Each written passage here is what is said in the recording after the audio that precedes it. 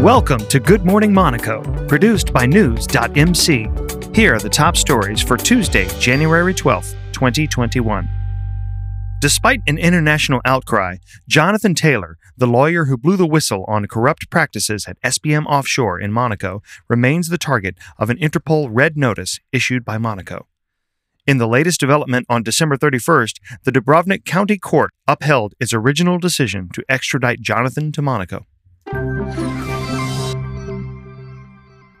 The death of a 72-year-old patient has been reported overnight from Sunday to Monday. The Monaco resident was being treated for coronavirus at Princess Grace Hospital.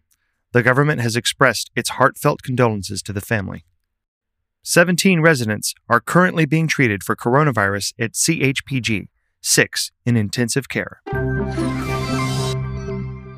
The Monaco Scientific Center, CSM, has taken a stake in the startup Coralliotech.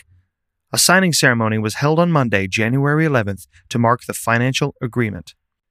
The collaboration between the CSM and Dr. Rachid Benchouar, founder and CEO of Coralliotech, began in 2014, while conducting joint research with the departments of marine biology and medical biology in the field of genetic diseases and DNA sequencing of corals. Initially planned to take place in June 2021, the Top Mark Monaco Supercar Show has been postponed and is now set to go ahead on September 1st to September 5th. Having already missed out on the highly anticipated 2020 edition, organizers are determined to deliver this year.